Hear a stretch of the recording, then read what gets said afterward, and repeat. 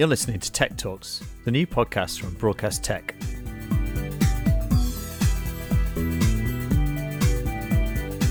My name's Jake Bickerton, and I'm the editor of Broadcast Sport and Broadcast Tech magazines. In this episode, I'm joined by Jigsaw24 Sales Director Rupert Watson and Richard Moss, Managing Director of Cardiff-based Post House Gorilla. We talk about how Gorilla has transitioned overnight from office-based to cloud-based remote home working during the pandemic. Richard starts off by talking about Gorilla's current use of inexpensive live streaming software, vMix. We're using vMix now, and we're ISOing contributors' vision and sound, and we can play in items for them to react to. I mean, that might be an interesting thing to touch on, because honestly, vMix, 4 weeks ago, not to be too arrogant, we wouldn't have touched it because you can't make any money selling it because it's practically free. And although we've got a few customers at the sort of lower end of the sort of spectrum who used it, we wouldn't have engaged with it. So I don't know what it means for production quality once we exit all this. Yes. Yeah, it's been going that way for a little while, hasn't it, with all digital platforms? I think, as an industry, we always think everyone wants the best quality images and sound and stuff. But I think reality is people are quite happy. Actually, Mark from Gallery, the one of the developers at Sienna, he put it best, I think, for me, was that when MP3 came out, you would have, prior to that, compressed audio, goodness me, no chance, but you sacrifice quality of convenience in certain instances, and the fact that I could walk around with my entire record collection in my pocket meant that I was happy to listen to it as an MP3 because of the convenience. Well, it's the same as fixed rig, isn't it?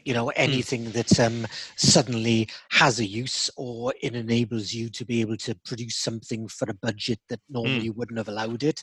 Suddenly, it becomes useful. Yeah, and that's part of the fun, actually, of innovating. I mean, to be honest, I've done more interesting stuff for the last 3 weeks than I've done in probably the last year. I've discovered stuff. I've talked to interesting people. I mean, I was looking at Deja Edit the other day. I don't know if you've seen that, Rich, but I think that's stunning. Really clever use of kind of Avid projects and remote editorial workflow. What does it enable you to do? So what they've done is they've created a structure within the Avid project that kind of effectively uses, if you like, post office box type of workflow. So you've got a kind of inbox set of bins and an outbox set of bins, and if you put them in the outbox, they synchronize with your, the person downstream from you, and if you put them in your kind of inbox, then they synchronize with the person upstream of you. So the DIT's got an outbox bin, and the assistant editor's got an inbox bin, and they're synchronizing, and all the data's actually, and I think in a Wasabi S3 bucket, which is synchronized with the rubber drive in Stockholm, and a rubber drive in Denmark, and a rubber drive in London. And if you delete your rubber drive or flush it down the loo, you get a new one, you plug it in, and it all synchronizes back down from the cloud again. So, and they've got a really tight workflow, and they've got some nice little bits of code working. It backs up the project to the cloud once every 2 hours and stuff. Do you think that's the best solution so far? I mean, how does that compare to the Avid Edit on Demand?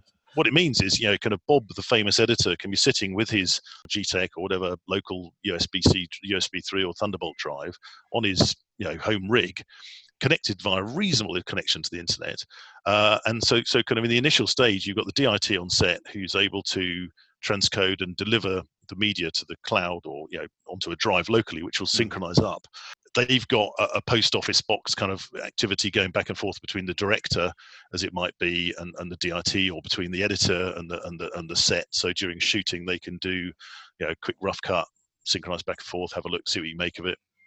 But then, as things progress, you've got the kind of, I suppose, the inexpensivity of local drives, or the easy to understand and simplicity of that. But you've got the security of the cloud and the fact that you can fat finger an entire drive if you're a remote editor in your kind of barn in Norway or whatever, and as long as you've got time, it'll resync back down from the cloud, and as rushes are added, they synchronize quietly in the background and populate the media files folder. Whereas editorial on demand is all in the cloud. You've got a virtual machine, which is a media composer. You've got a virtual Nexus, which is in the cloud, and you've got to get your media up there to kind of work on it. You're one of the first organisations to commercially deploy Avid on demand. Mhm. So what made you look at that, and what is it that is kind of most appealing? Presumably within the pandemic, it's kind of accelerated that move, has it?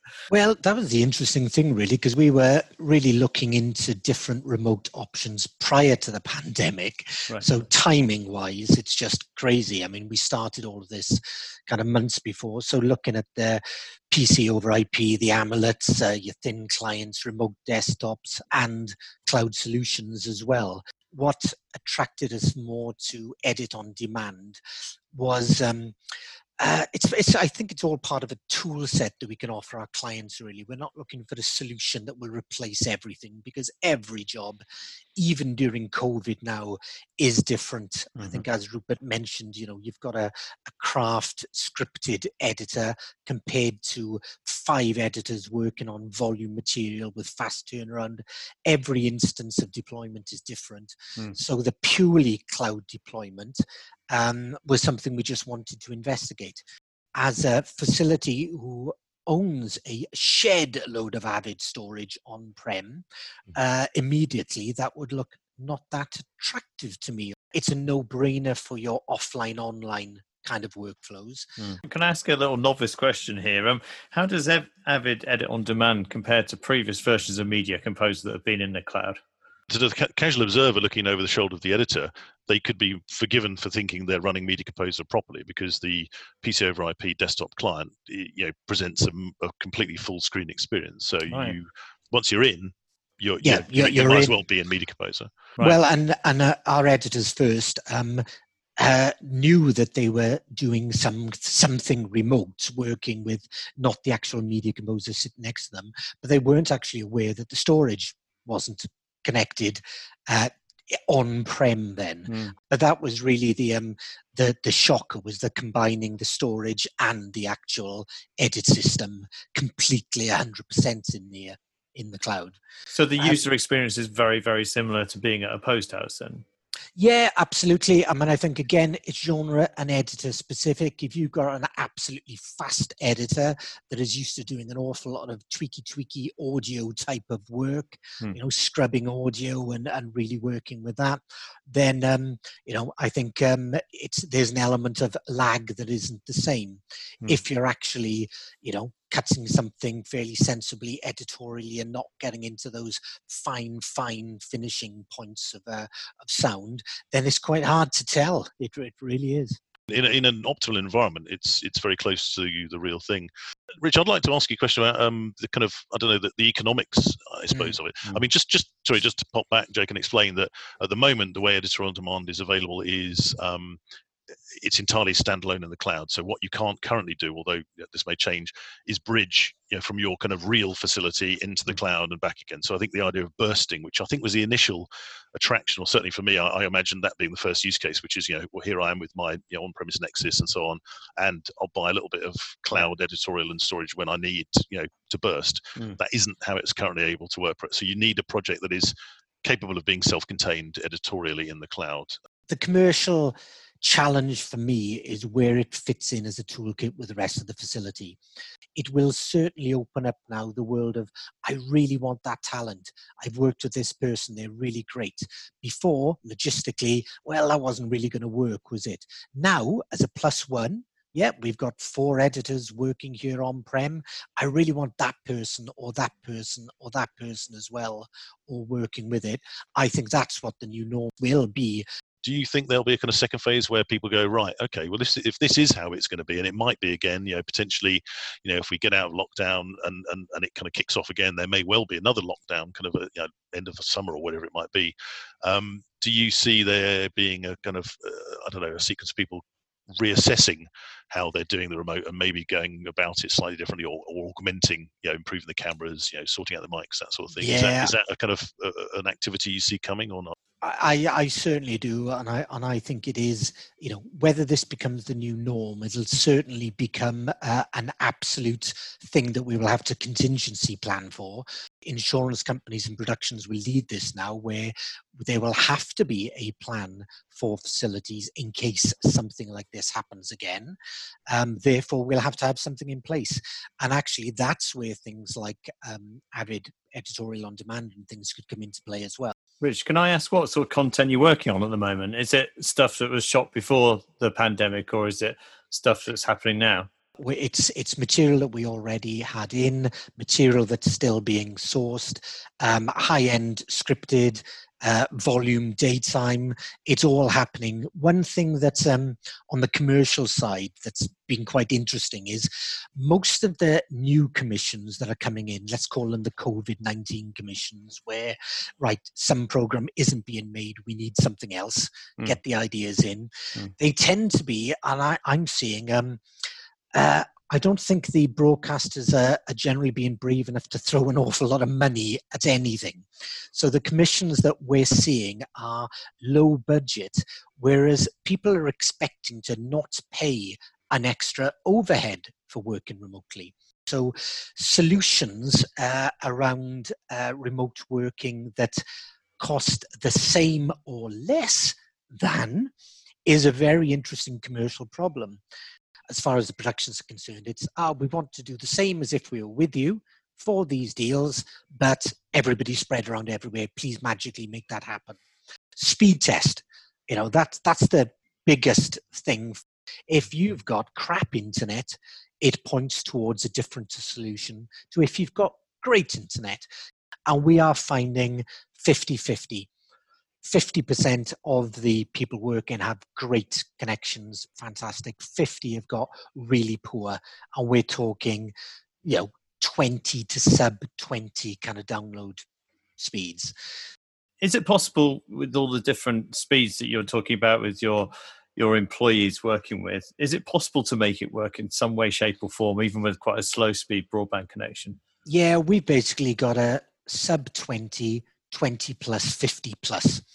And with that just gives more opportunities of what you can do. We send out basically a questionnaire that the editors fill in. We give them a download. Download this, please. Tell us your internet speed. Tell us what screens you've got, what screen resolutions you've got, and what OSs you're running. And from that, it pretty much points to a solution. The idea that you can give a fixed quote for something that works in the cloud. Have you found egress charges to be a challenge, or are they a fairly, are they a rounding error in essence compared to other costs?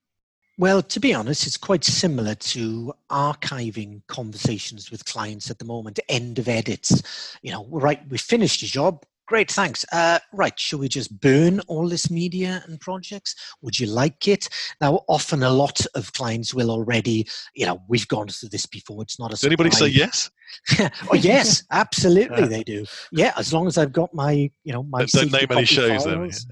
Then. But you try to quote in. Of course, it's the same as ingress and outgress. It's we'll assume single cameras shooting 4 hours a day, 5 days a week for this at 50 megabits or 100 megabits equals X terabytes. We do all these calculations, and of course it's pretty much mirrored for the archive side. What is the relationship between Jigsaw 24 and Gorilla? We use Jigsaw 24 for our kind of standard Avid support, and of course buy-in tin. But I think it's it's the relationship with people about trying new things and coming up with solutions that is why we have the relationship that we have. Yeah, I think Gorilla have spent their entire careers on the cutting edge. We share a love of getting our hands dirty and finding out kind of how far our curiosity and bravery will take us. I think, and that's ultimately I think what kind of knits us all together. Nice one. Cheers, Jake. Yeah, nice one. Great. Take care. And thanks, Rich. Look after yourselves next week. Cheers, guys. Jigsaw 24 is our sponsor for this Broadcast Tech Talks podcast. Jigsaw 24 provide technical support for audio and video workflows, including hardware, software, and infrastructure. If you want to partner with us on a future podcast, please get in touch with Broadcast Tech Magazine's Richard Hughes. You can find his details on broadcastnow.co.uk/tech talks.